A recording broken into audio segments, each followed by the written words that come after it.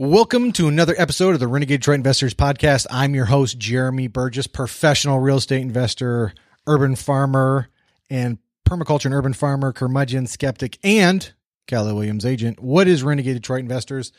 RDI is a local real estate investment and business group that meets monthly at various locations throughout Metro Detroit. This group is about networking and doing deals. St. Your grandma's Rio, folks. No guru bullshit from the front. No smell of Bengay, stale coffee, and or disappointment. You know what I'm talking about. RDI is also this podcast where once a week I sit down with interesting and successful business people getting shit done, except for this week. And I pick their brain for your entertainment and hopefully, with any luck, education. And if you enjoyed this podcast, now's the time. I got to ask you every week, folks. So go ahead and like it if it's on SoundCloud. If you haven't already, rate and review on iTunes. That's really where it really helps. And subscribe. And folks, share it across social media. All right. So make sure, Media Mogul. Yeah, Mark. Make sure to do all that. So if you haven't already, if you have any comments, questions, suggestions, go to renegadedetroit.com. If you're interested in attending any local meetings, go to meetup.com/Renegade Detroit Investors or Facebook.com/Detroit Investment Club. You can hit me up on Twitter and Instagram at Jeremy Burgess. You can go to Snapchat at Jeremy A. Burgess and YouTube.com/user/Detroit Wholesalers. Legal disclaimer: in no way, shape, or form should anything that I and or my guests say be taken as legal and or investment advice. We highly recommend that before you make any investment decision or decisions, that you contact a lawyer, an attorney, and or other licensed professionals. Be an adult. Don't fucking sue me. All right. Now, let's get right into the meat of this. So this week, it's just going to be me. This is an experimental podcast. I have a guest that I want to bring on, and I asked him what he wanted to do, and he wanted to do a live podcast and answer questions live. So I figure, you know what? Let's try it out. Let's experiment. Let's see if it works before I take the time and have him on to do it. So first, I'm going to do a podcast update.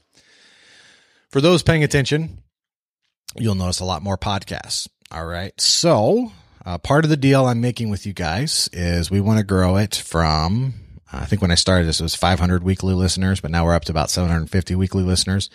We want to grow in the next 11 months to 5,000 weekly listeners, right? And the deal I'm making with you guys is I will double the amount of content I put out, and you guys need to share it. You need to rate and review it on iTunes and put it all across social media and all that. Hey, Gary, how's it going? That's a bargain, right? So I'm not getting paid to do this. I added up all my hours last year for the podcast, and actually I didn't expect the podcast to take off. It's one of those strange things. I thought after a year I'd be stopping and I wouldn't do it anymore, and I wouldn't be burdened with a speaker. For those who don't know, Renegade Detroit Investor used to have a speaker at the meeting, and that was a total pain in the ass. And I think everybody likes the new format better when you come to the RDI meeting. And the way I got away from the speaker was starting the podcast.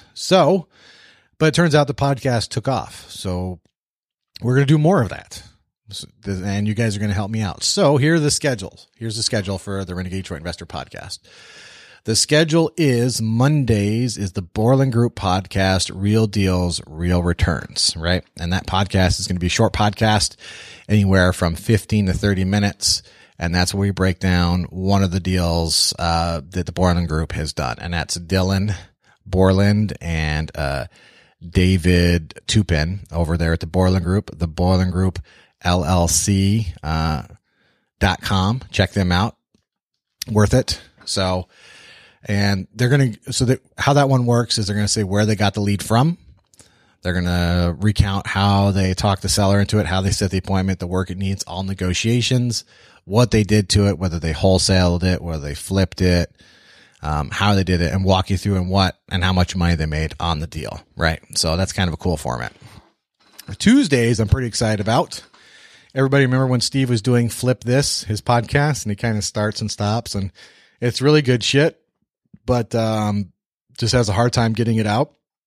So I approached him like, hey, man, how about I help you? I could put it on the Renegade Detroit Investor Network, and then we can get Steve's podcast back. So he did that, and we released the first one yesterday, and it's fucking awesome. It's a great podcast. It's Flip This Podcast. It's with Steve Lundell. We have a new format. It's a great format. Steve's awesome. It sounds great. first thing we do is we start selling the deals right off the bat. So if you just like hearing, I would say good to excellent salesmen sell deals, that's fine. If you're interested in deals, definitely do that. So we start with some deals that that we're selling. We walk through all that information, and then we move on to the next segment, which is what's working and what's not working, where Steve talks about some successes he have in his business, and he talks about some failures he's having in his business. It's fucking cool, man. And he's just down, dirty, honest. It's a real raw look at wholesaling and the business of wholesaling, if that's something you're interested in. Then moves on to a funny story. Every week we're going to do some sort of funny story, or maybe a story piss off, or a Steve rant, whatever. Be a little section for a story that week, which I think is awesome. Then he wraps it up with wholesale tip of the week. So that's the format on that. And those are averaging about anywhere from 35 minutes to an hour. And that's awesome. Then Wednesday, of course, is going to be the regular Renegade Detroit Investor podcast, where I sit down, except this week we're doing an experimental podcast. But we would normally sit down and just interview a guest and talk about their story and how they got started and all that. And that's going to be on Wednesdays. Thursdays is Story Time with Jeff. And this is a podcast with Jeff Rabinowitz. And this, I'm having a lot of fun with this one. This one's a little bit more out there, but it seems to be very popular and numbers are going really good, really well. So Jeff introduced his special guest, which is a kind of bourbon or whiskey or scotch. He knows all those terms. I don't. And he talks about, he introduces that he's really into this stuff. Tells you where he got it. He tastes it. He drinks it. I just sniff because I don't drink, but it's really fun. And then he tells a story. And Jeff's pretty good with stories. So, I don't want to give away, but we have some good ones. Go back and watch. We have, let's see, 2 live. We're releasing the 3rd one. I think we're doing a soft release tonight and a hard release tomorrow. So, and those are averaging about an hour. So basically all these podcasts are going to be way shorter than my 2 to 4 hour podcast that I do on Wednesdays. So, and that's going to be on Thursday, Story Time with Jeff. And Friday, we haven't done one yet, but we start this Friday. It's going to be a commercial real estate podcast with David Brooks from Keller Williams Commercial. And I'll be joining him, and we're going to be working together, and we're going to call, or he has it, Detroit Real Estate Advisors, right? And we're going to work the Woodward corridor, and every week we're going to sit down in some place. It's going to be live. We're going to record in a restaurant. We're going to do, hey, Paul, how's it going, man? We're recording a restaurant or a local business. We'll introduce you to the business owner. We'll talk about a deal available currently, probably somewhere along the Woodward corridor, but if not, the history of it, everything about it. And then we'll move into some news and some information about Detroit or nationally that affects commercial real estate. And then we'll wrap it up with any other additional information at the end. And that's going to be released on Fridays. That's going to be recorded live at the location. I think that's going to be really cool. It's going to be basically we're going to be hosting in a different spot just about every single time. So something for everyone. Of course, I'm still going to record the Renegade Detroit investor meetings, and I'm still going to record the Borland Group meetings, and that's the first Saturday of the month. So if you're interested, folks, go to meetup.com and search the Borland Group LLC and or search Renegade Detroit Investors. If you go to meetup.com/Renegade Detroit Investors right there. If you want to attend any of those meetings, you can go there or just search the Borland Group or go to Facebook too as well. And you can do it there. So basically, and they have, basically what it is we're going to have a podcast dropping for every day of the week, Monday through Friday. What do I need you guys to do? First of all, the ones you really like, make sure you listen to them. Make sure to rate and review on iTunes. Make sure to share across social media. This is part of the arrangement I'm making. So if I'm going to have to monetize this at some point in time, just to give you an idea, last year I added up all the time I did the podcast, and it's basically, if I worked a 40-hour a week job, I took a month off to do the podcast. So now I'm not complaining. It was a good thing I did that. I think it's been good for me. It's been good for my career. It's been good for my guests who have come on. But obviously, I can't take a month off per year, every year, forever, to do the podcast and not get paid to do it. So we're going to have to monetize it some way, which means we need more numbers, right? Which is the deal I made before. So I'm going to double the amount of content I put out, and you guys are going to share, rate and review on iTunes, all that. And at the end of the year, we're going to see how close we are to 5,000 weekly listeners and see if this thing will go on. So that is the update for the podcast. So, also for those who don't know, next month's Renegade Detroit investor meeting, that would be the November meeting, is not going to be at Always Brewing Detroit. It is going to be at Shields Pizza, and that's in Southfield, Michigan, and that's at 10 Mile and Telegraph. So it's not going to be at Always Brewing Detroit next month. So for November, we're going to be at Shields. So, and I'm going to update that in the Facebook. So if you go to facebook.com/Detroit Investment Club, or if you go to meetup.com/Renegade Detroit Investors, it'll be there. The information will be there. But just if you don't, if you just show up on autopilot, I don't want you showing up there because you won't be able to get in. So, all right, on to questions. So far, I don't have any questions. So, folks, if you have some questions, now would be the time to type them up. We're going to move into Ask Me Anything. So, all right, let me scoot that back a little bit. All right, so I did get one question earlier. Well, everybody else, and while you're listening, Ask Me Anything. It'd be about real estate, wholesaling, realtor listing stuff, fix and flip, whatever questions you have. So this is a test. If we can pull this off, maybe we can have the guest I want to have on and do it. So I did get a question earlier today from Mr. David Gittens, who unfortunately would be busy at 1, but he would like to know, what is the best way to build a buyer's list for properties that are not in your target area? Thanks. All right. So basically, I don't know about the target area besides geography. But here, so how do you grow a buyer's list, right? First of all, get a good URL. So Steve has 313cashdeals.com. Ron Walraven and Jesse Boyd, we have WeBuyROI.com. I can't remember what Mike and Mike's is. Sorry, guys. Giving you a free plug, and I can't remember what it is. But the point is, you want an easy to remember URL. You can put it at the bottom of your email. You put it on all your social media sites, and it would be what you call a squeeze page, a one-page place where somebody can go, and it's a video of you talking about the deals you're going to be selling. It's a video or maybe it's just words. It's like, hey, if you're looking for single family homes in Oakland County, this is the place to go. Generally, the more specific, the better. To an example, like DetroitInvestmentDeals.com is better than MichiganInvestmentDeals.com if all the deals you're doing is in, if they are all in Detroit, right? You don't want to do Michigan investment deals and then everything is in one particular city. iBuyMIHomes.com. Thank you, Ron. It's WeBuyROI. Is that the other one? Shit. iBuyMIHomes.com. Sorry, I got that up wrong, folks. That is the page for Ron and Jesse. So you need a squeeze page, a one page, either with some video, all that. And the idea is to get at least an email address, and or I would say get a phone number too. And now there's lots of things you can do to direct people, right? So you can sign up your page at like Investor Carrot or whatever, or you can hire somebody to do search engine optimization. Mike Squared is WeBuyROI. Thank you, Ron. I appreciate that. Ron Walraven bailing me out. So Steve's is 313cashdeals.com.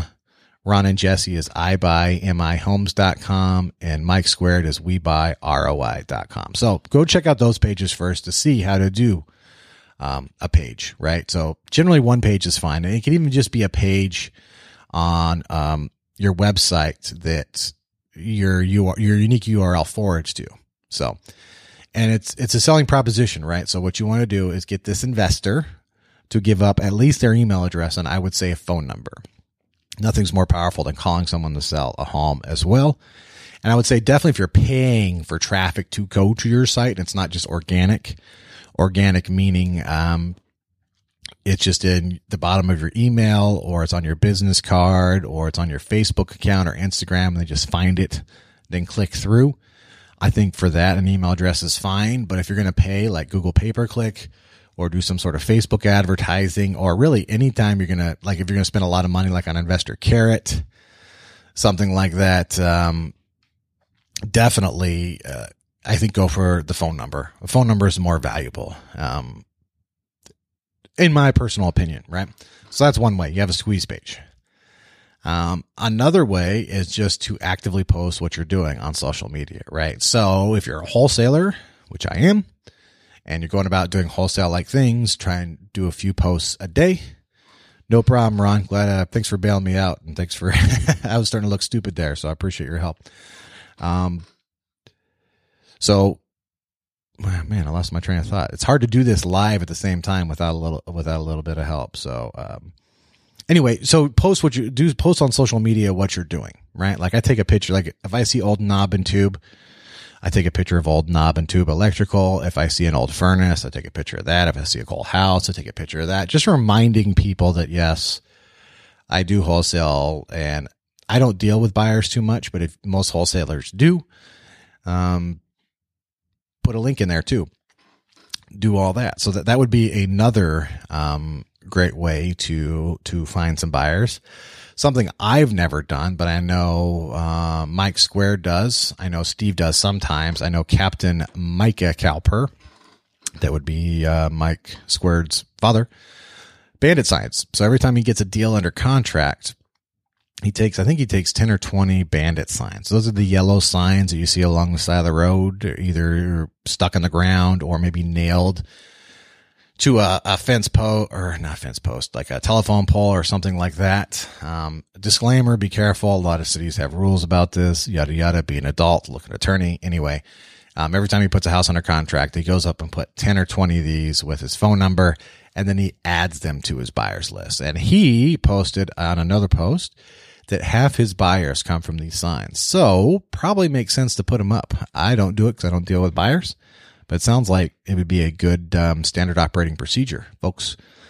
If half his properties are going to find a buyer from those bandit signs, finding buyers, that's a big deal. So that'd be a way to grow your list. So let's say, to answer David's question, he puts a property under contract in Pontiac, which would not be his normal market.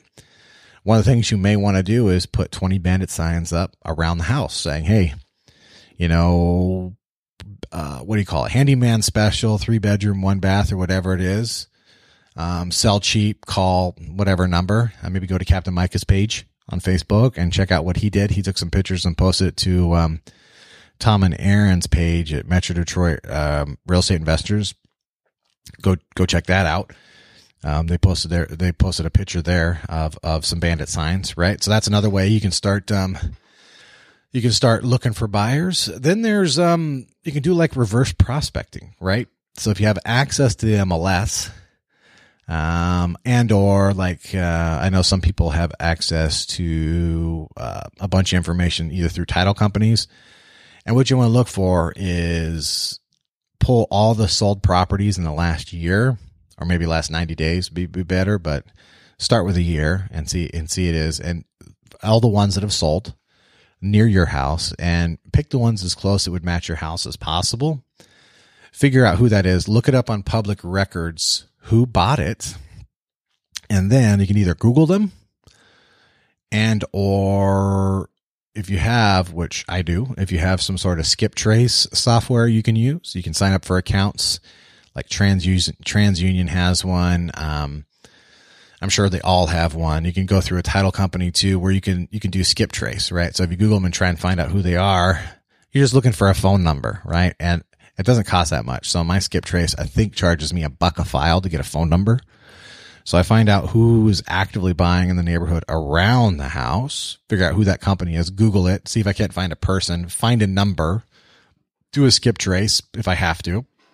I always Google first, and then get a number and say, hey, I saw you bought the property 5 houses down from mine 4 months ago. I just Thought I'd let you know I have a property. I'm a wholesaler. I have a property under contract, four or five houses up the street from yours. Want to see if you'd be interested in buying it. Oh, no, I'm not interested. Would you like to be on my buyer's list? Yeah. What's your email address? Add them to your buyer's list. So also, if you want to grow your buyer's list, one of my favorite ways to do it, you guys know I love networking. I try to go to as many meetings as I can, at least 2 a month. Sometimes I get to 3 or 4, and not necessarily just real estate investing meetings, but I think that's a great place to start if you're building a wholesaler's list. And just tell everybody you're a wholesaler. Hey, would you like to be added to my list? Give me a card. Hey, would you like to be added to my list? Where are you buying? And, I always write the notes on the card. So I go, where are you looking for? Okay. And I see where I met them, like Oakland RIA, Renegade Joint Investors, Metro Detroit, whatever. I write on the back of the card and I write what they're looking for. And then you can put them in a database, or you can just enter their email address into your email, their email address into your email, like Aweber or I think Investor Carrot has one, MailChimp, whatever your email blast service is you would use. You can do that. And if you get the phone numbers too, you can do that with text, which is really cool. So it looks like Brian's being very proactive. Add me to your list. There you go. Send me a deal 55@gmail.com. So there you go, Brian. That's another way you can find some buyers. So we went over creating a URL and doing search engine optimization, putting in your email, all that, trying to just actively add people to your list. Put up some bandit signs, do some networking. You can also do some reverse prospecting using the MLS and some sort of skip trace to find people who bought houses around yours. And I think that's about all I can think of. Let me read the question, but I would like to know, what is the best way to build a buyer's list for properties that are not in your target area? You could also, if you have some money, this is way out, this will be out in the far, far right field. If you like sports analogies, you can do a direct mail campaign. I have never done this, but I know people who have, and some have had good success and some haven't, where you can pull a quick claim deed list. This is something you can use from the MLS too. And a quick claim deed list is you would pull a list where people are deeding the property from their name into an LLC. So they're more likely to be a sophisticated investor. That means they're more likely to be buying more than one property. And direct mail is a little bit more expensive, but you can send them a postcard to everybody on that list a couple times a year and encourage them to go to, like, let's say 313cashdeals.com, WeBuyROI.com, or, God, Ron, I forgot yours already, IBuyMIHomes.com. Thank you. So that would be the most expensive way, but let's say you're like Mike Squared, you guys have a big marketing budget, that could add a lot of people to your list. Now, postcards are expensive, right? So you figure 40 cents a postcard. If you're going to mail them a couple times a year, with your response rate, it's probably going to be somewhere between 1% and 4%. How many are actually going to sign up? So that one definitely be a little bit more careful with. So that's what I would do. So, all right, next question. For someone, this is from Justin Delk. Oh no. Sorry. Oh, there we go. I thought I lost you there. For someone who has never done this, what is the first 3 steps they should do to start? And I think he's talking about wholesaling. That is a good question. I think the first thing I would do is I put together a 6-part, try and do this as humbly as I can. It's free, right? If you have some paid wholesale course, you certainly can. I did do a 6-part wholesale course, and it's on iTunes and it's on SoundCloud and Stitcher. It's easiest to listen to on SoundCloud because I put together a playlist where I walk through how to become a wholesaler, right? Now, it's not everything, because it's only 6 hours, but it's a lot. It'll get you started. And the first one is if you don't have any money. So the first episode is like you just barely have gas money to get back and forth between work. You're obviously going to have to approach it differently than if you had money, right? You're going to have to do a lot of hustle. You have to drive for dollars. You're going to have to do a lot of things. If you don't have money, you got to put in a shit ton of sweat equity, right? That whole first episode is all about that. If you have money, you can skip the first episode and listen to episodes 2 through 5, where we talk about direct mail, talking to sellers, how to get the contract, walking through the inspection, how to take the pictures, all the paperwork you need signed, all that.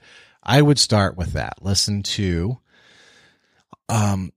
at least 5 parts, if not all 6 parts of that series. And if you go to SoundCloud.com, you'll see it's a 6-part wholesaling series. So maybe somebody really cool and go to SoundCloud and post it in the comments, or maybe I'll do it at the end, right? So Justin, I would start with that. The second thing I would do is just start cheap. Start calling for sale by owners on Zillow, Craigslist, any for sale by owner, things like that. You do need to be able to talk to lots of people, and you kind of have to be a little tough on the phone. Now, you're not tough to the people you're talking to, but a lot of people don't want you calling them. They don't want to sell at a cheap price. They don't understand what the market is. They don't want to do all sorts of things, right? So you just want to see if you can handle being on the phones, right? Get on the phones, talk to some people who don't like you, get yelled at, get told to fuck off and die. That happens all the time.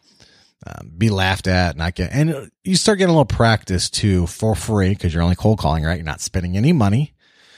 You get an idea of whether or not you can do this, whether or not you can handle it. And I would say do it more than once too. I would say do it for at least a month and see how you fare. So you could do some cold calling. That would be a good place to start to see if you're a good fit for it. In this case, I know Justin would be a good fit for it. He's a sales demon, man. He would be fine.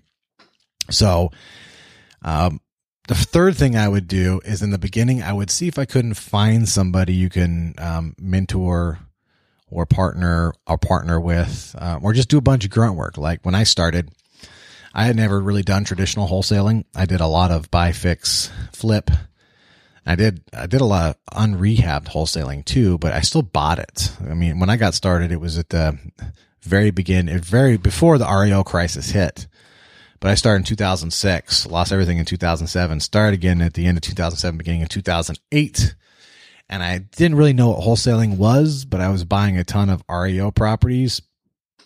And I was just buying them with a private money that I had, and then going out and selling them, so there wasn't an assignment. So it was costing me 2 sets of closing costs, all that. But anyway, I wouldn't have been able to assign it with a bank anyway. So I started with Steve. I really didn't know. So what I did was, I looked at everybody who was in the market, and this was almost 3 years ago, or 2.5 years ago I did this. And okay, how many people there were? I narrowed down the list to 4 people, and I'm like, all right, who do I think I can work with the best? And I hung out with them a little bit, talked to them a little bit, see how their processes went. And one of the things that impressed me about Steve was he had a CRM. He could show me how many calls he had to make to get a deal. All sorts of things. And I also got along with him relatively well. And we do get along relatively well. So, and I just did a shit ton of grunt work from whatever he was doing, I was doing. Where are you going? I'm going. I didn't have anything else better to do. I just got done with years of lawsuits, sitting on the couch. I didn't even have a car at the time, still waiting on a car. Didn't have a printer. He had to buy a printer and all that shit. And I didn't know anything what I was doing. So where are you going? I'm driving with you in the car. I'm seeing you're making calls. I'm listening how you're making calls. Then I'm making calls. Oh, that's how you get a contract. Watch him get a contract a few times, and I went and got a contract. So, I think you can learn it on your own, but I think you will greatly speed up the process if you, partner with someone, either with money. I think, Mike Squared, they have some sort of partner program too, where you can wholesale with them or whatever. I don't know all the details about that.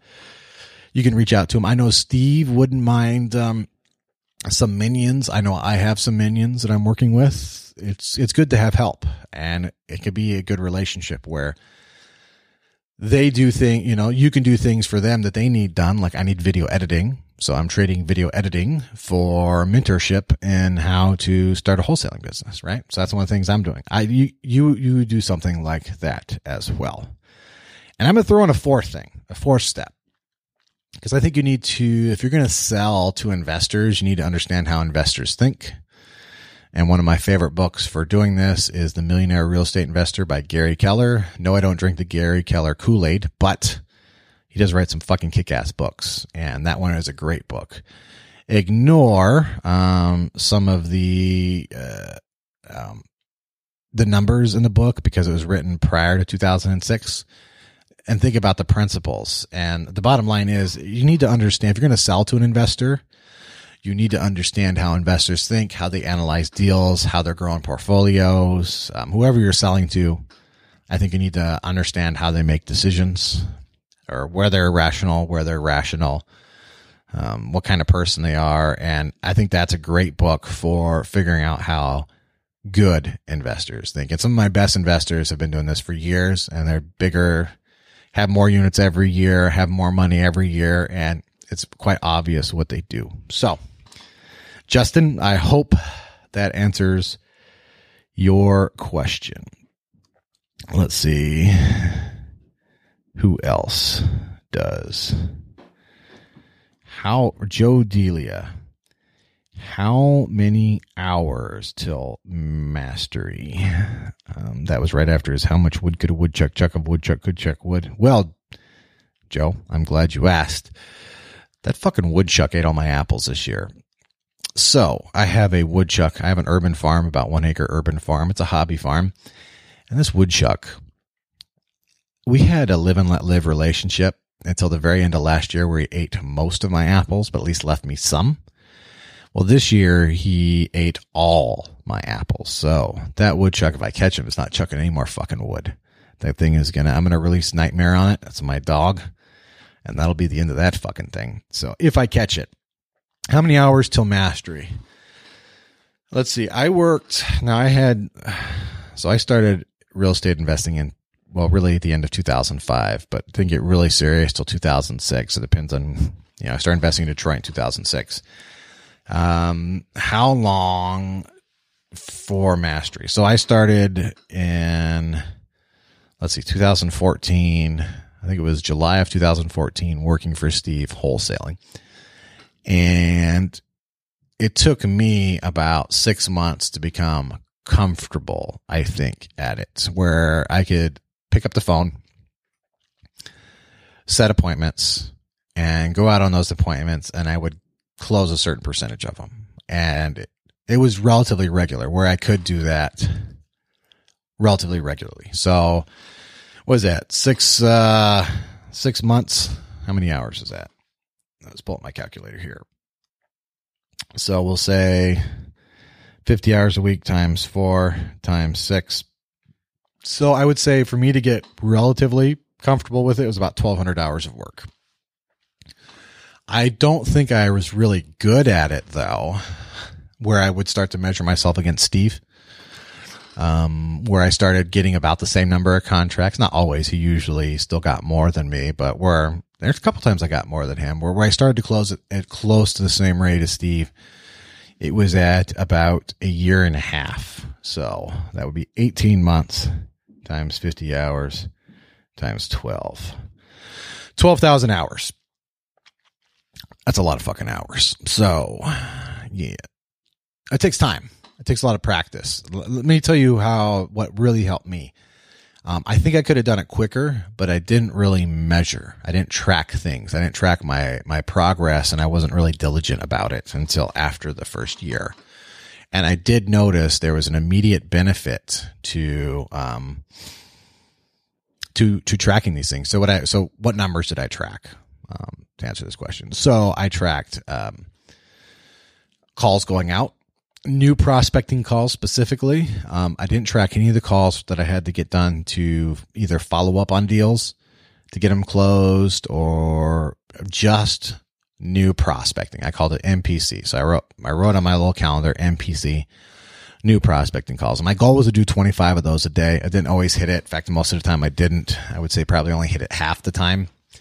But I tracked that. I tracked the number of appointments I set, and I tracked how many contracts I got signed, and then I tracked how many of those contracts got sold. So when I started doing that, one thing I noticed was I started setting better appointments.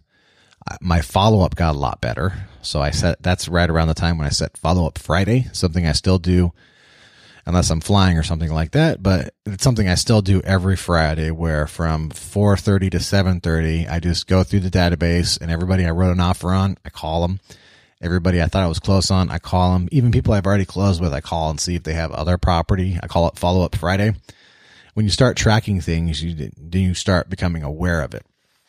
Now, Joe Delia calls it the 15th protocol. I think he gets this from MAPS training and I never did this, and I need to implement this, and I still haven't implemented it.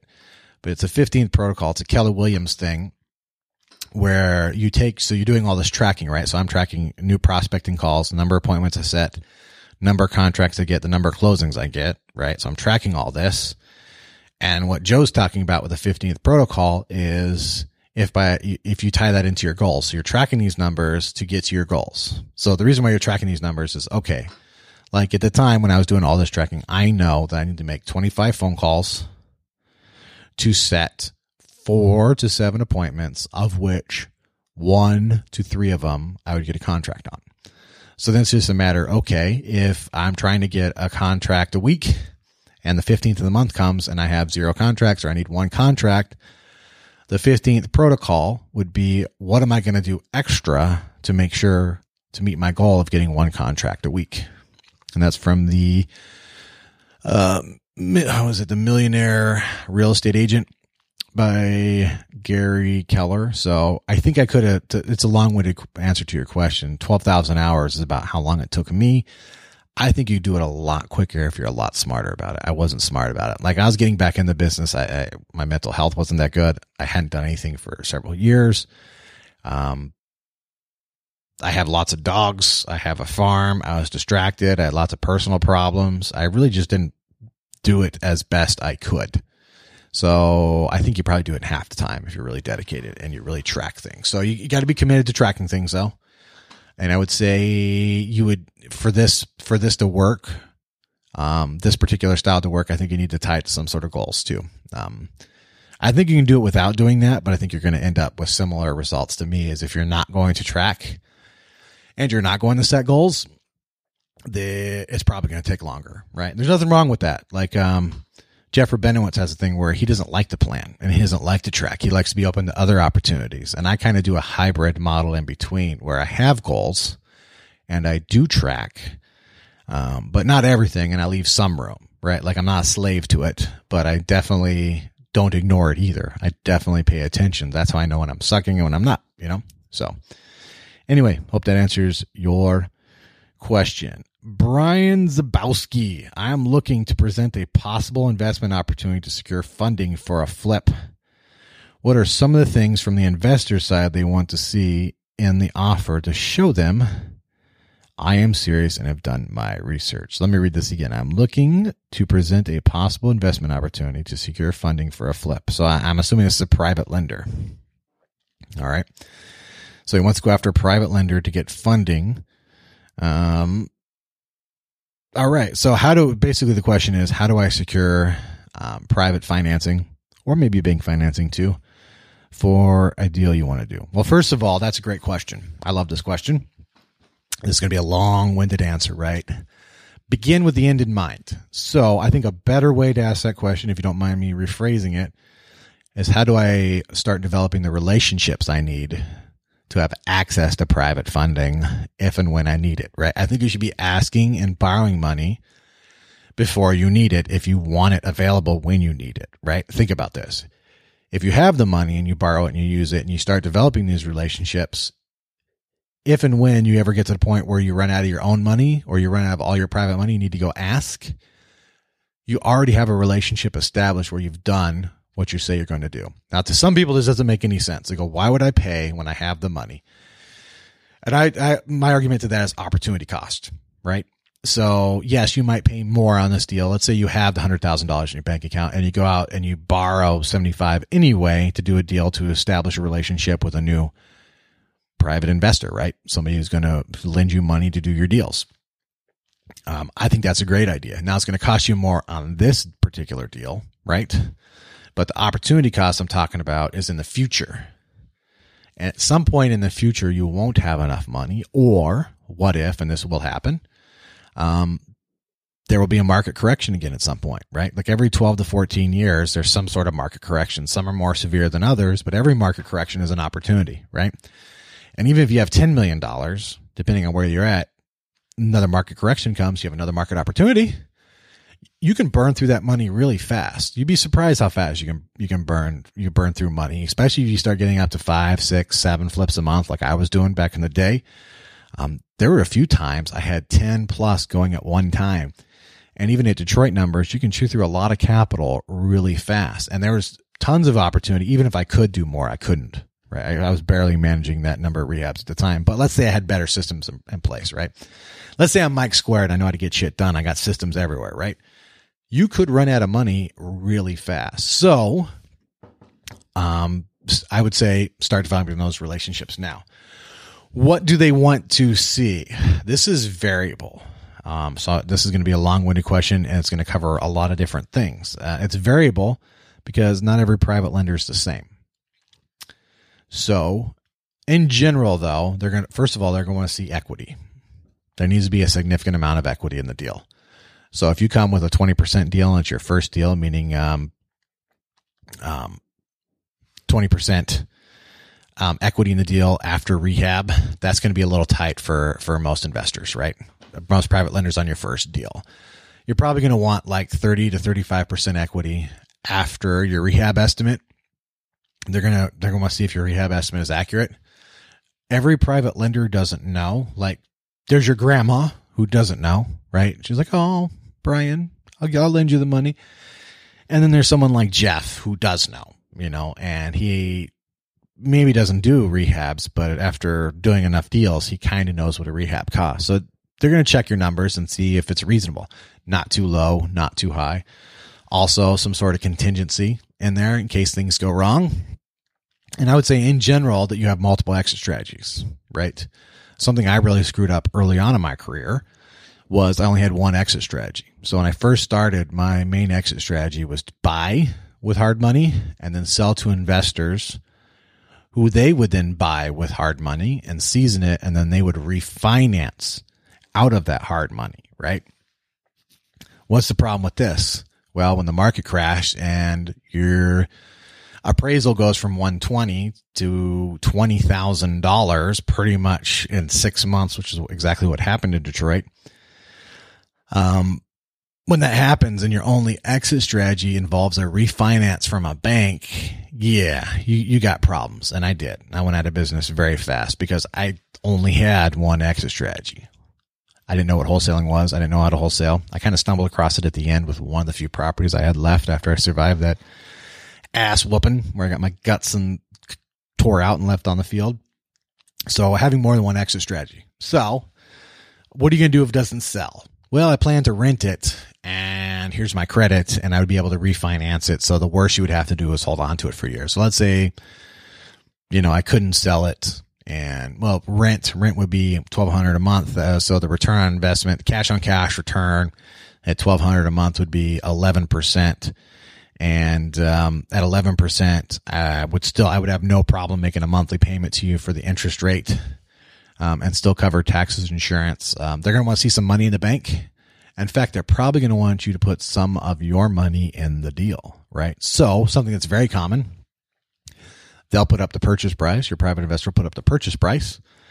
And then you have to put up the rehab, right? So they're limiting their risk. So if you decide not to do what you say you're going to do, then they don't give you all the money up front, right? Now, after a while, I was always able to negotiate this away.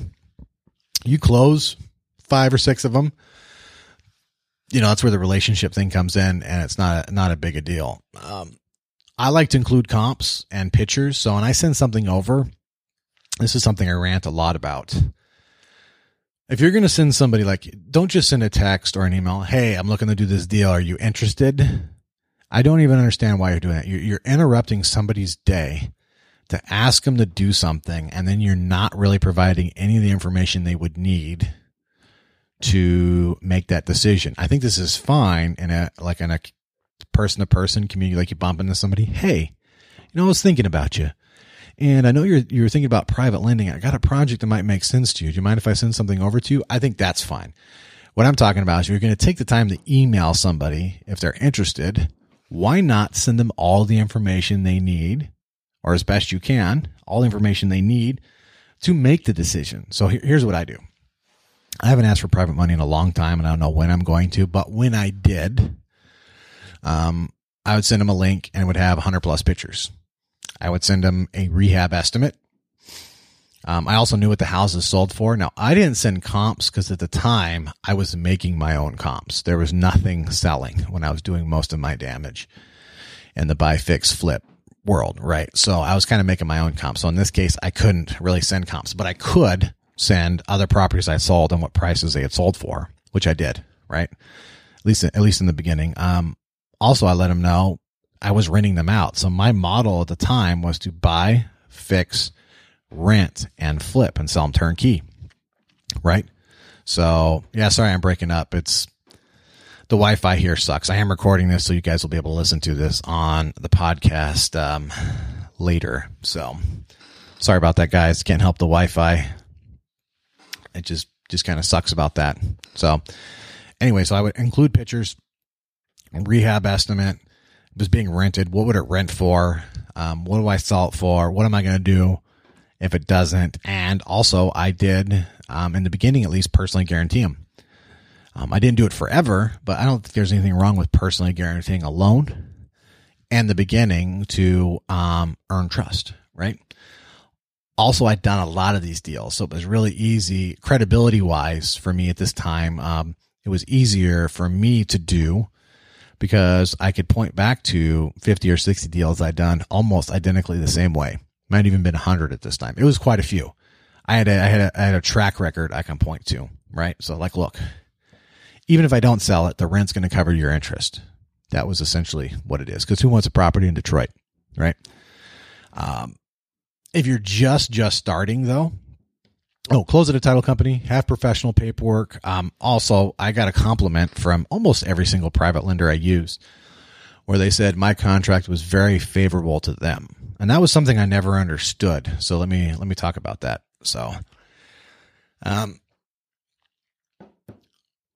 you say you want to be in a relationship with someone and then you send over a contract or an agreement and it's completely one-sided in your favor. I want you to think about what that says to somebody when you're like, I want to borrow your money that you spent a significant portion of your life saving. And oh, by the way, here's my contract that you send over an email. And I'm just metaphorically sliding across the table here. And there's no advantage to you at all. And then you say something like, well, I'm open to negotiation. I know there's lots of different ways to do this. To me, I think you are sending the wrong message. Me personally, my approach to this is I want everybody to know this is exactly what I want to do. This is what I want to do. So I want to lead with my best foot forward. Do I want to send over a contract to a private lender where I have 15 outs and it looks like they would never get their money if it went wrong? Think about if you were lending the money and somebody sent you that contract. How would you feel about them? Especially, let's say you're good friends, right? Or a family member, a friend or a family member. How would you feel about that? I don't know. I couldn't do it. So now I wasn't stupid or anything like that where you get my firstborn or anything like that. But I think it was, if anything, it leaned a little bit more towards the private lender. Because my opinion was, and still is, even though there's been a long break and I'm still paying people back, I'm going to pay you the money back. And I'm not looking for ways to get out of deals. I'm looking for ways to get into deals. And I want access to private capital. And I want you to know that I care about your risk and your concerns, right? And I think a good contract that leans toward the private lender, not the borrower, so the lender instead of the borrower, I think sends the right message. You do definitely want to be careful who you do this with, right? If you do this with the wrong person, that could be a very expensive lesson, right? So I'm not saying it's just the only way to do it, but think about it. Don't just listen to gurus. Well, negotiate everything, get the best rate you can, do all this, don't personally guarantee anything. It's really easy to say after you've already been established. I don't think you should personally guarantee everything forever. I don't think that's fair. That's why you're getting, especially if they're hard money rates, like anything above 10%, At some point, I'm just not going to personally guarantee it. If you want, at that point, if you want personal guarantee, we need to be talking about single digit interest rates, right? Because if I'm going to say you can come after my house, you can come after all my others, all the other stuff I own, which ain't shit right now, but eventually it's going to be a lot of stuff again, right? If you're going to come after the whole thing and you want me to sign away saying you can, if this project goes bad, there ain't no way we're doing this at 15%. I understand to start a relationship, I need to do this. I need to show you I'm serious. But once I've performed, I'm going to negotiate that away and or negotiate the interest rate down to a single digit number that makes more sense for money I can hold more long term. And if you're really starting out in the beginning, friends and family. That's where you have to go. Friends and family. If your friends and family won't give you money, you're not getting money from strangers. Period and report. If your friends and in fact, that's another great rant. If your friends and family don't think you're worth the risk, you probably need to go back and work harder. It probably means you suck at your job. So if you haven't done something before, how somebody decides whether or not you're going to be good at something in the future is they look and see if you're good at things that you're doing now and or in the past, preferably now, right? Like let's say, what's up, Dylan? How you doing, man? Dylan Bourne, the Borland Group. For instance, before I did this, I was a assistant manager at a bakery at Safeway, which is kind of like a Kroger out west, right? I hated the job, but I had a really good boss. And anyway, I worked my ass off there. I can go back there and get hired right now. Anybody can call that bakery in Pullman, Washington, ask for Dell or the store manager if they would remember me. And even when I annoyed them and all that, they would want to hire me back. And you can go to, I think, just about every job. I would say every job. They would hire me back in a heartbeat. So if you're going to borrow money from your friends and family and coworkers, and they all tell you no, you can, and I have some friends where it happened this before and they don't understand why. I think you need to turn immediately in on yourself. And maybe you need to get some outside help. Like maybe you're not accurately looking at yourself. Maybe you think you're better than you are.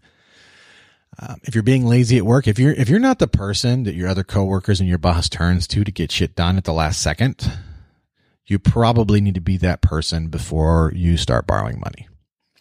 That would be my suggestion. You want to be the guy that everybody, or gal, sorry, I didn't come up with this language, folks. You want to be the person that everybody goes to get shit done, that you're looking out for your team members, that you're looking out for the people you work, you're looking out for your boss. You're doing the best job you can. You're not just saying me, my. That would be where I would look. And if you don't think you are and you can't get private money, that's where I would start. It's probably you. And for your first deal, make it good. Get the margins high. Make sure, because you haven't done a rehab before, you haven't flipped before, you're probably going to screw things up. You're probably not going to hit your timeline, right? So just do the best you can. Don't be afraid by not doing something, but make sure there's margins.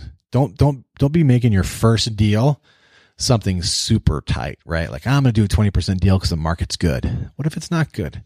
What if it takes you 8 months to get it on the market instead of 4 and then the market changes? Well, if your rehab costs run over 10% and you got all these tight margins, the next thing you know, you've lost money.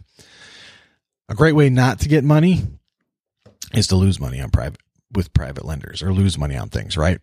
Who's going to lend you money then? So that was a really long-winded way of asking the question. So what else we got here?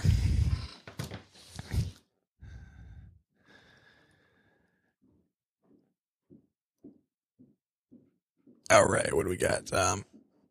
Hard money loans money for newbie. That's by Carlos. All right, so this is a kind of a definition problem. Hard money, private money. I think what you're talking about is maybe institutional money. There's not much institutional hard money anymore. There's more than there used to be. Institutional hard money is going to be like a business. You're not talking, I mean, they're individuals who operate like a business, but they're still individuals. I think what you're talking about is like a business of hard money. Like there used to be a lot more of it. back in the day, and I think there's going to be more of it in the future too. Just Google them, reach out on the internet. They all have different things. Now, when I was borrowing private money, it was similar to what I was just talking about, where I started is not where I ended. All right. So, I did work with a lot of hard money at some point in time back in 2000, mostly 2006 and 2007. I did a little in 2008, but after that was mostly private. Where I started is not where I ended. So I did have to sign personal guarantees. I did have to bring some money to the table. But after we'd done a few deals, I negotiated those things away for most of them, not all of them. Things they looked at, they were concerned about my credit score. I actually had to get a credit partner at the time, early in 2006, because my credit score kind of sucked at the time, because I didn't have credit. I didn't have a credit card. I didn't have a fucking car payment. I didn't have anything. Like, you could fit everything I owned in the back of a car, right? I didn't own shit, didn't need shit, spent most of my time traveling the world, living everywhere, living light. So I didn't have anything. So I had to get a credit partner. So my wife was a credit partner. She had excellent credit.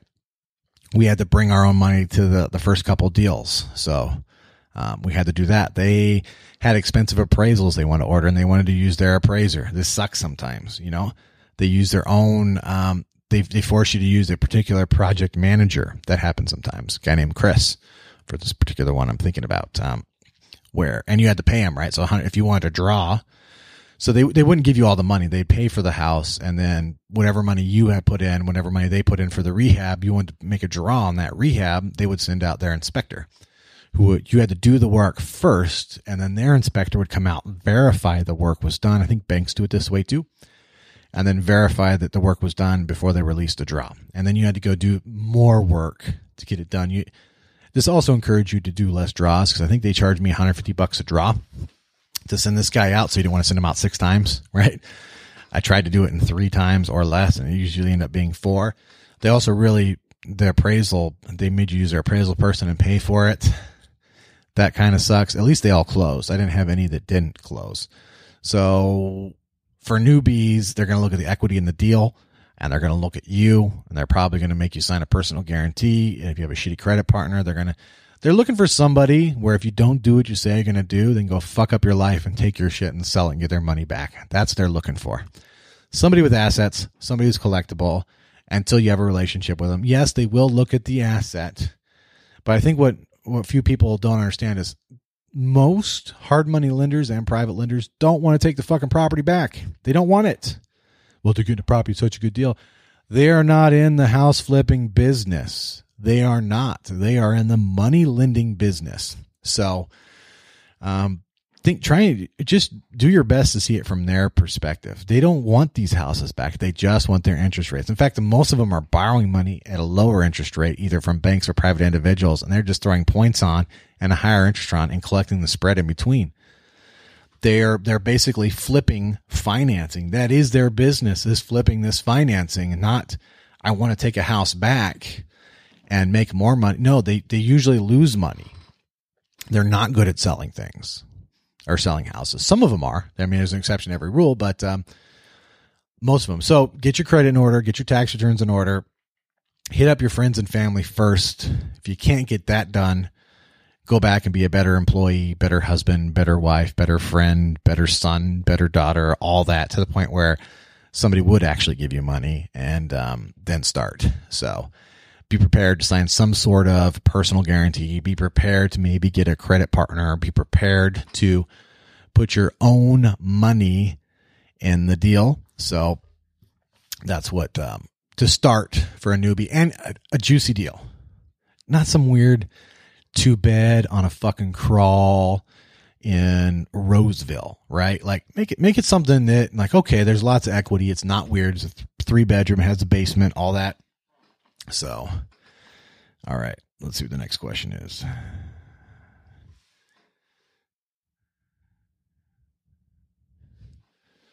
All right, so I got Mr. Jeff Lipple here. It seems the hard money companies still want to see good credit and good income with you putting in a good amount of money and a track record of successful investments. So as Jeremy said, it will probably start with friends and family. Yes, I will agree with that. That has been my experience as well. In fact, I'd say it's worse now. Carla says, thank you. You're welcome. I hope that answered your question. It's actually worse now. It was easier before the 2007, 2008 crash. At some point, they were literally just giving money away. It was crazy. Now they're far more conservative, and they probably should be. So that has been my experience as well, Jeff. So, hey, Cody, what's happening, man? So what we got? We got some other questions. What are good advantages to offer, and what is good compensation for a credit partner? That's a great question. So when I use credit partners, I don't know if this will work anymore. The credit partner thing was when all you needed was good credit to get money, and then they just started giving money to everybody. So what I did was I offered them $5,000 to use for a credit partner, right? Now, this was for short-term stuff. I don't know about long-term stuff.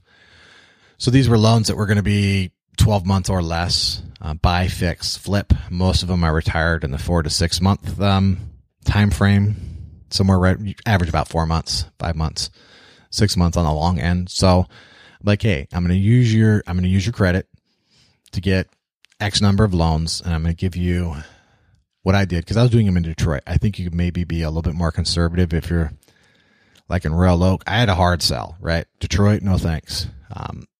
Your results, your mileage may vary. You're in a nicer city, right? Royal Oak, probably not as bad. Ferndale, Birmingham, they're not going to be as demanding, but I would offer them $5,000. And actually, let me go back and say, for credit partners, check with your lawyer. We didn't have this consumer financial protection, whatever this, this baby state nanny bullshit that they want you to do, where they spank you for being bad to people. Double check with your lawyer if you can do this. You may not be able to do this anymore, where it's even legal to do this. So disclaimer there. I was just thinking about that. That might not be a good thing, but what I did when you could, and if you still could, was I just offered them a flat fee. The reason I offered them a flat fee, I tried to get him to take a percentage of the deal, and everybody was concerned about, well, if you don't make any money, which is a valid concern, right? Like, I'm going to go risk my credit, and if you don't make any money and you give me a percentage of return, I get nothing. So that's where I went to a flat fee. So I was making on average 15 to 20 grand a flip. So I would give them $5,000, which is expensive, but I couldn't get the money any other way. So I don't understand people who are like, the money's so expensive. If I can still make 15 to 20 grand, like, okay, so I make 15 to 20, so I make 10 to 15 grand. Would you not pay $5,000 to make 10 to 15 grand? Fuck yeah, you would. So I don't understand these people that don't do these things, but it is expensive. And I would attempt to negotiate that down later. So for the credit partner, and also, or do more than one, right? So that would be my recommendation. What about a newbie building credibility? I fucking love this question. Josh Smith. So what about a newbie building credibility? Where I can tell you somebody who's a newbie, and actually I don't even know if I can call him a newbie anymore. He was Jeff Lipple. What did he do? Well, first of all, he put together a YouTube show that he does. He showed up to almost all the events. So he was known in the marketplace. He posted everywhere. He's a young guy. Still has a lot to learn, right? But he was active. He was humble. He asked people. Also, what a lot of people don't realize is, I know for a fact he gives out gift cards. I would say rather generous ones too. How do I know? Is he just came in my office one day and he gave me and Joe some gift cards and just thanked us for all the things we'd helped him with. And we have helped him with some things. So it's really hard not to be taken seriously when you show up. You're humble. You do what you say you're going to do. You don't expect things for free. And I think a great way to be known in the marketplace is to put together some sort of weekly or daily video. I'm doing a lot, or I do more of it. Jeff Lipple has one he did. Back in the day, I did Detroit Investor TV. I sold 200 fucking houses off that shitty Detroit Investor TV. If you go back on youtube.com/user/Detroit Wholesalers, you can watch those episodes. You can tell I'm doing it. Sometimes I'm doing it at 4:00 in the morning. I'm smoking my pipe. I'm repeating myself. I don't think it was a particularly good series, but it was extremely effective because even though the production value was marginal at best to low, right? People knew I was active. They knew I was selling houses. I do video walkthroughs and post it to the channel, right? I'd write blogs. So I would say if you're not already, like Mark Tomes, he has a blog. I love reading his blog. He tries to do it every day. Get back on that shit, man. And he's just telling people what he's doing. He's telling people what he's doing. Also, I think posting pictures to social media. And, oh my God, don't do any of this prosperity Christian bullshit. Or hashtag such and such empire.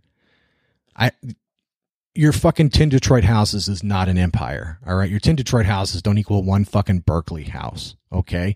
So just scratch all that bullshit, right? Try not to be an ass clown. That would be helpful. Accurately represent what you're doing. But a blog would be great. A video series would be great. Somebody could do a live stream series. I think live stream, we're just beginning to see the beginning of what you can do with live stream. And I'm exploiting it more and more. Why do you think I do these live streams? They fucking work, man. Every time I get more Facebook friends, I get more comments, I get more likes, I get more listeners on the podcast. People like it.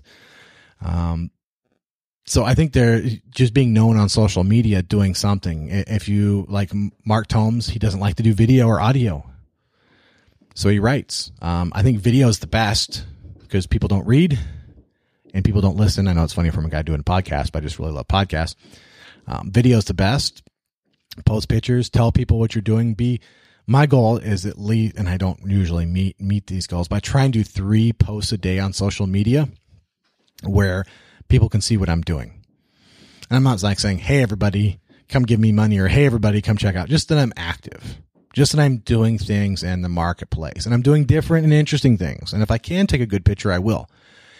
I try not to just Facebook Live business. I'm trying to Facebook Live fun too, which is why sometimes I'll do some canning things that my wife and that Gina does. So I did it when the DLE group went out for the Detroit Cycle Pub, whatever, and I did some Facebook there. I went flying last Friday with Josh Sterling, Tommy Desmond, Dylan Borland, David Tupin. Had a great time. Did a live stream there, right? So just, if it's interesting, don't just do business. You need to let people into your personal life, because I also say you want to know who you're going to work with.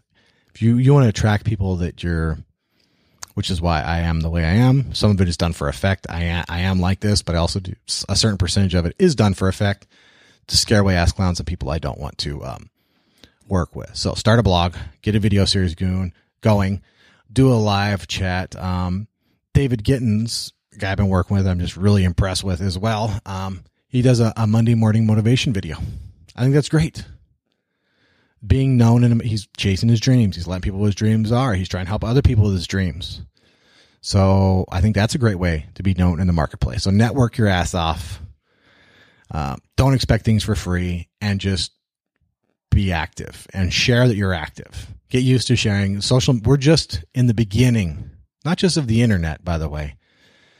I want you to think about how far cars have come since the Model T, right? And everybody's like, oh, now we have cars. You think people in 1925 were like, oh, we have cars. What's next? They just had no idea where the car was going. Or 1950s TV. Oh, that's it for TV by 1960s. No, it's fucking bigger every single year. This internet thing is the same way. This social media thing is the same way. It is still groundbreaking. Now, it's not necessarily groundbreaking on every platform, but this is the beginning, the very beginning. So lots of opportunity for you to establish yourself in the marketplace. And that's one of the things I really agree with Grant Cardone on, is be known in the marketplace, which is why I do all this shit. I want to be known in the marketplace, if that makes sense. How can I come down one day when you're doing your wholesaling call training and hang out and watch for a while? Well, you can't watch. So Josh Smith, he is referring. Hey, my sister's on. How you doing? Hey, Jessica. How can you come down one day when you're doing your wholesaling call training and hang out and watch for a while? So what he's referring to is on Thursdays and Fridays, I do, Thursday is round robin dialing. It's 4:30 to 7:30. If you're interested in doing this, PM me. Go to facebook.com/Detroit Detroit Jeremy, or go to facebook.com/Renegade Detroit Investors and send me a message, and I will add you to my RDI live wholesale calling group, right? And what is that? So on Thursdays, we do round robin, and that's more of a training, right? I just train people, and some of these people get hired. You bring your own leads. You're going to cold call, or you're going to do your own mailings. You're going to do your own leads. And if you show up, you have to dial. It is not, you can't come and just watch. There's no watching. All right. I will need some reference checks because you're going to be seeing some people's deals. I don't want any of this, you stole somebody's deal bullshit. So there's going to be some reference checks, and you have to dial. And on Thursdays, we do round robin. We do one call at a time, and we all watch. And then we sit there, and it's more of a training exercise, right? Where we're going through and we're doing all this. And it's like, okay. And sometimes I'll tell you what to say. Like, hey, ask this, ask that. I have a script I give out too. Like, okay, just follow the script. And you cold call, right? So if that's something you're interested in, send me a PM. If you just want to watch it and hang out, that's why I do the live feed. I realized really quickly that a lot of people can't make it to all these things. A lot of people, at least at this point in time, even though they want to, they have families, they have to work. At least when I record on video and I share it with everybody, then at a time when it is convenient for them, or maybe while they're stuck at work, riding away, right, or doing whatever it is they have to do, they can watch it and they can get something out of it and they can start to learn. And maybe someday they can come out and do it, or maybe they can just go off and do it on their own, right? So if you just want to watch, you can do that from home, Josh. Otherwise, send me a PM and I'll add you to the group, and I'll do some vetting on you. And you have to come. You got to bring your own leads to dial, right? If you don't have any leads, for sale by owner leads. We close on for sale by owner. I just closed a deal on a cold call from a for sale by owner lead. So it's not even some shit that doesn't work. I still do it. Don't get me wrong. It's better to have warmed up leads. I prefer direct mail, and I get all my business from referrals. I don't do any direct mail. It's a 100% referral business plus some cold calling that I do just to prove to people that you can still cold call, because that's one of the I call it an excuse. One of the excuses that I get about not being able to do something. Okay, let's cold call. Get on Craigslist, get on some for sale by owner, get on Zillow, cold call, get some deals. So follow the script. So if that's what you want to do, send me a PM and we will get you on. All right, what else we got here? When the local real estate market starts to decline, do you think Detroit will decline too, or just slow down? That's from John Wilcox. Good dude, closing lots of deals. We done business together, like John a lot. I don't know. I honestly don't know. This is kind of like if your aunt had balls, she'd be your uncle kind of question. Nobody really knows what the market's going to do.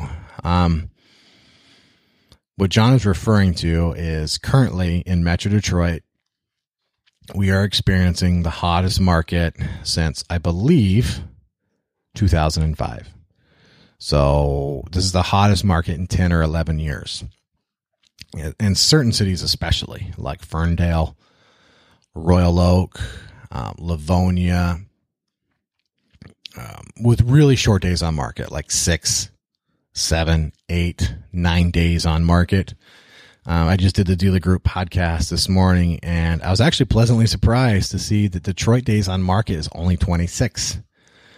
I would consider that a normal market, 26 days on market. And that's the number of days a property sat on the MLS before they accepted an offer and closed, right? So when the real estate market starts to decline, do you think Detroit will decline too, or just slow down? I think it'll do both. And let me explain what I mean. Certain areas have political agendas behind them and political money behind them, right? Let's take a look at what Dan Gilbert has done to downtown Detroit. I think we can say what Dan Gilbert has done to downtown Detroit. Now, I know he did it with a team, but he showed up with money. Something like 52 of the skyscrapers were vacant when he started buying. Now I think only one is vacant. They call them dinosaurs. They were vacant, so he just started buying, and then he had a company, and he made people move down, and he paid too. He gave them credits. He gave them extra money to move to downtown. So that's really what started it off, right? Now, when I say political, the Detroit Land Bank, not my favorite thing in the world, right? But depending on how you look at it, they're targeting particular areas, right? And they have partnerships with Home Depot, state of Michigan's throwing some money in. There's lots of nonprofits and commerce boards and all sorts of Detroit. I can't remember the DEG, Detroit Entrepreneurial something. Anyway, there's tons of these things throwing money and getting things redeveloped. Another good example of a government agenda is putting in the M1 rail, the Woodward Rail, right? From downtown to Detroit up to 8 Mile, right? Whether you think it's a good idea or not, no doubt that everybody who already owned real estate along there really wanted it to happen. And people who didn't own real estate immediately started buying real estate along the Woodward corridor. I think whether the economy goes up or down, they're still going to put in the rail line. Now they're putting in the, another example of political power is putting in the new Red Wing Stadium, right? So, and I think Wayne State University keeps building and admission for Wayne State University keeps going up. So things like Woodbridge, Midtown, New Center, where there is all this political capital and will to improve it, I think that's going to continue to go up, right? If you've been following the downtown Detroit condo market, in some instances you have condos selling for over $350 a square foot. Yeah, it's crazy, isn't it? That's usually the first thing to get hit, but there's a ton of political will for all that shit. So now I think once you get to the edges, right, or somewhere in between, lots of markets are going to go down, right? So let's say if tomorrow, it's not going to happen, but let's say tomorrow the FBI arrested Mayor Duggan, right? That would have an effect on Detroit. What if they take down, I don't know, maybe they need to go through second bankruptcy, right? So I don't really know, but I think it'll do both. As for the suburbs and as a whole, one benefit to being an agent is I get to see the buy side. So there's still, for particular areas especially, a ton of demand, right? So they slowed down a little bit, got some buyer fatigue from the prices that kept going up, and they're starting to kick back in and come back in as prices slow down, more like a normal market. It's still pretty hot. So, for example, Ferndale. I don't see a downturn in the economy turning around most of Ferndale. Like maybe it'll hurt the far east corner on the east side of Woodward that's just now starting to be developed. But in the developed areas, people put a ton of money into it. They have a beautiful downtown. People love it. Royal Oak School District, they love it. Birmingham, people fight tooth and nail to be there. There's a ton of demand. So I think both, if I'm being honest. And if I'm being truly honest, I don't really know. We will see. But I think it's going to do all of the above, Mr. Wilcox. So let's see here. What is the next question?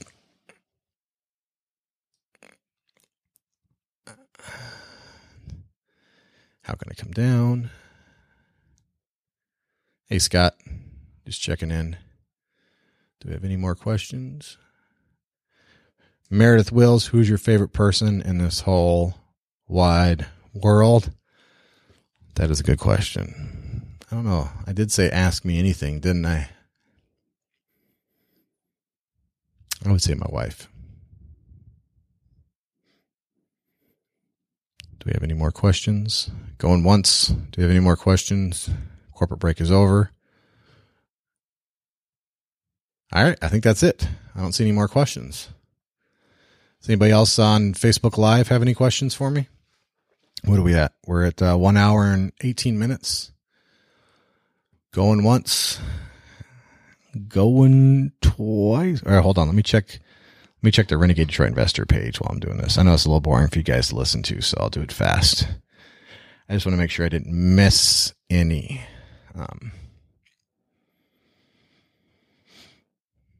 Took the time to put in a question. I want to make sure that I answered it. Great answers. Thank you. One more quick check here. Yup. Hey, Chris, what's happening, man? Nope, looks like I got it. Okay, so that's not bad. So, what is it, an hour and 20 minutes? Was like 5 or 6 questions? I don't know. I'll see if that meets it. We were doing this test case, too, because I have a pretty awesome guest I'd like to have on. And this was what he wanted to do. He wanted to do a live, Facebook Live, and answer questions and record the podcast. Oh, did you help select someone to help you edit your podcast yet? Yes, Chris. Actually, I did 2, and I may need more. Because when I started this, I didn't know I was going to be doing a podcast every day of the week. I really didn't. So I'm going to have to do more, I think. We'll see how it goes. So, yes, I did. I have 2. I call them minions, but what do they call them? Minties? They probably don't appreciate being called minions. I don't know.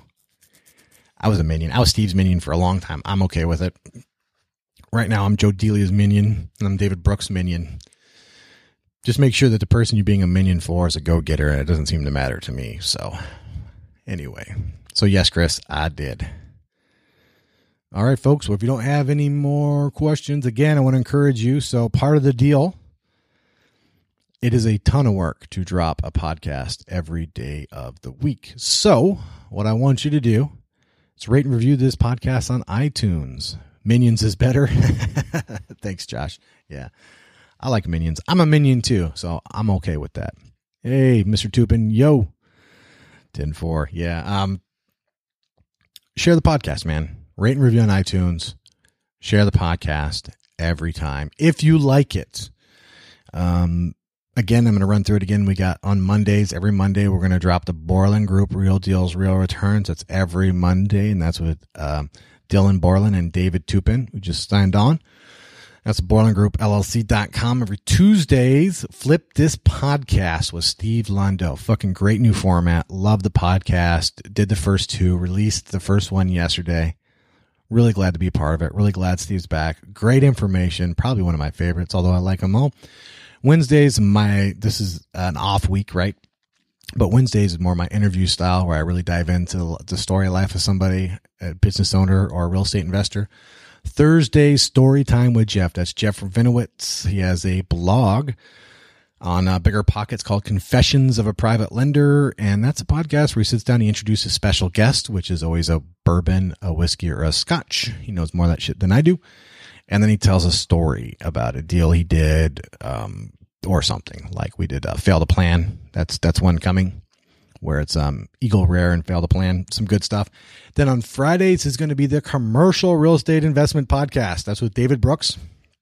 He is our lead Keller Williams agent here in Royal Oak and Keller Williams Commercial. He's got tons of experience. He's also an auctioneer.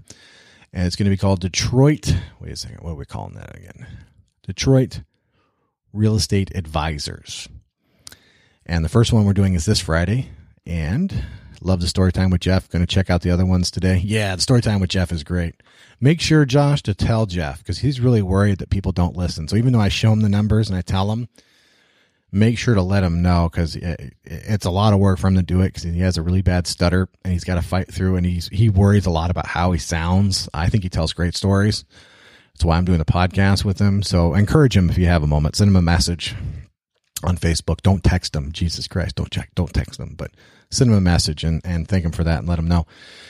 And then Fridays will be Detroit Real Estate Advisors. And we're going to work the Woodward Corridor. And we're going to meet with local business owners. We're going to embed ourselves in the Woodward Corridor in Detroit and do a podcast live from live businesses. Introduce the owner, talk about some real estate, some commercial real estate deals, things like that. So, yeah, check that out and share the ones you like. So, all right, that's it for this week, folks. If you haven't already, go to renegadedetroit.com. If you're interested in attending any of the local meetings, go to facebook.com/Detroit Investment Club or meetup.com/Renegade Detroit Investors. You can hit me up personally, on Instagram and Twitter at Jeremy Burgess. I'm on Snapchat at Jeremy A. Burgess. Go to youtube.com/user/Detroit Wholesalers. All right. And for everybody who's already rated this podcast or reviewed it on iTunes, I know there's a couple of you do it every day. That's awesome, folks. Thank you. I need to start thanking you all individually, too. It's going to take some time, but I really do appreciate it. And that's how we're going to grow this podcast. So everybody's sharing, too. Mark Tomes, Steve Lundo, Jeff Lipple.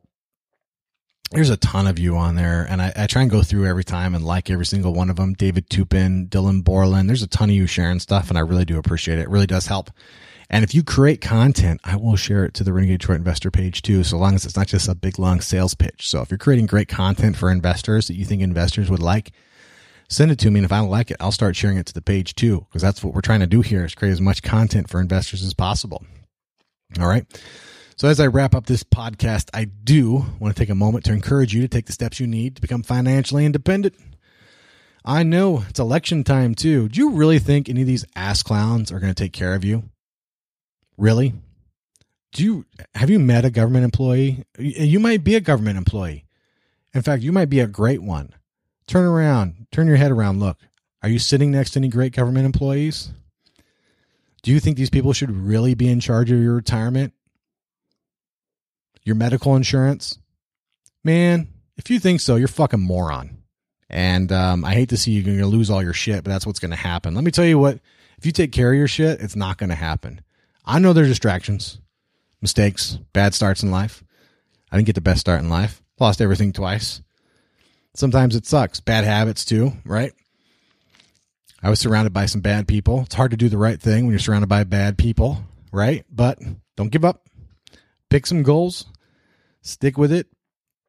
Do something every day, or as we say in Detroit, every day, to get you closer, even if it's one step. And I know it's like, I laid on the couch and got fat for 6 months, all right? So don't give me any of your shit. I have a pretty good idea of what the bottom is like. And it still wasn't an excuse to do anything. Get up and do some stuff, all right? I want to thank you for listening. I know you could be doing lots of things right now. And until the next podcast, crush it.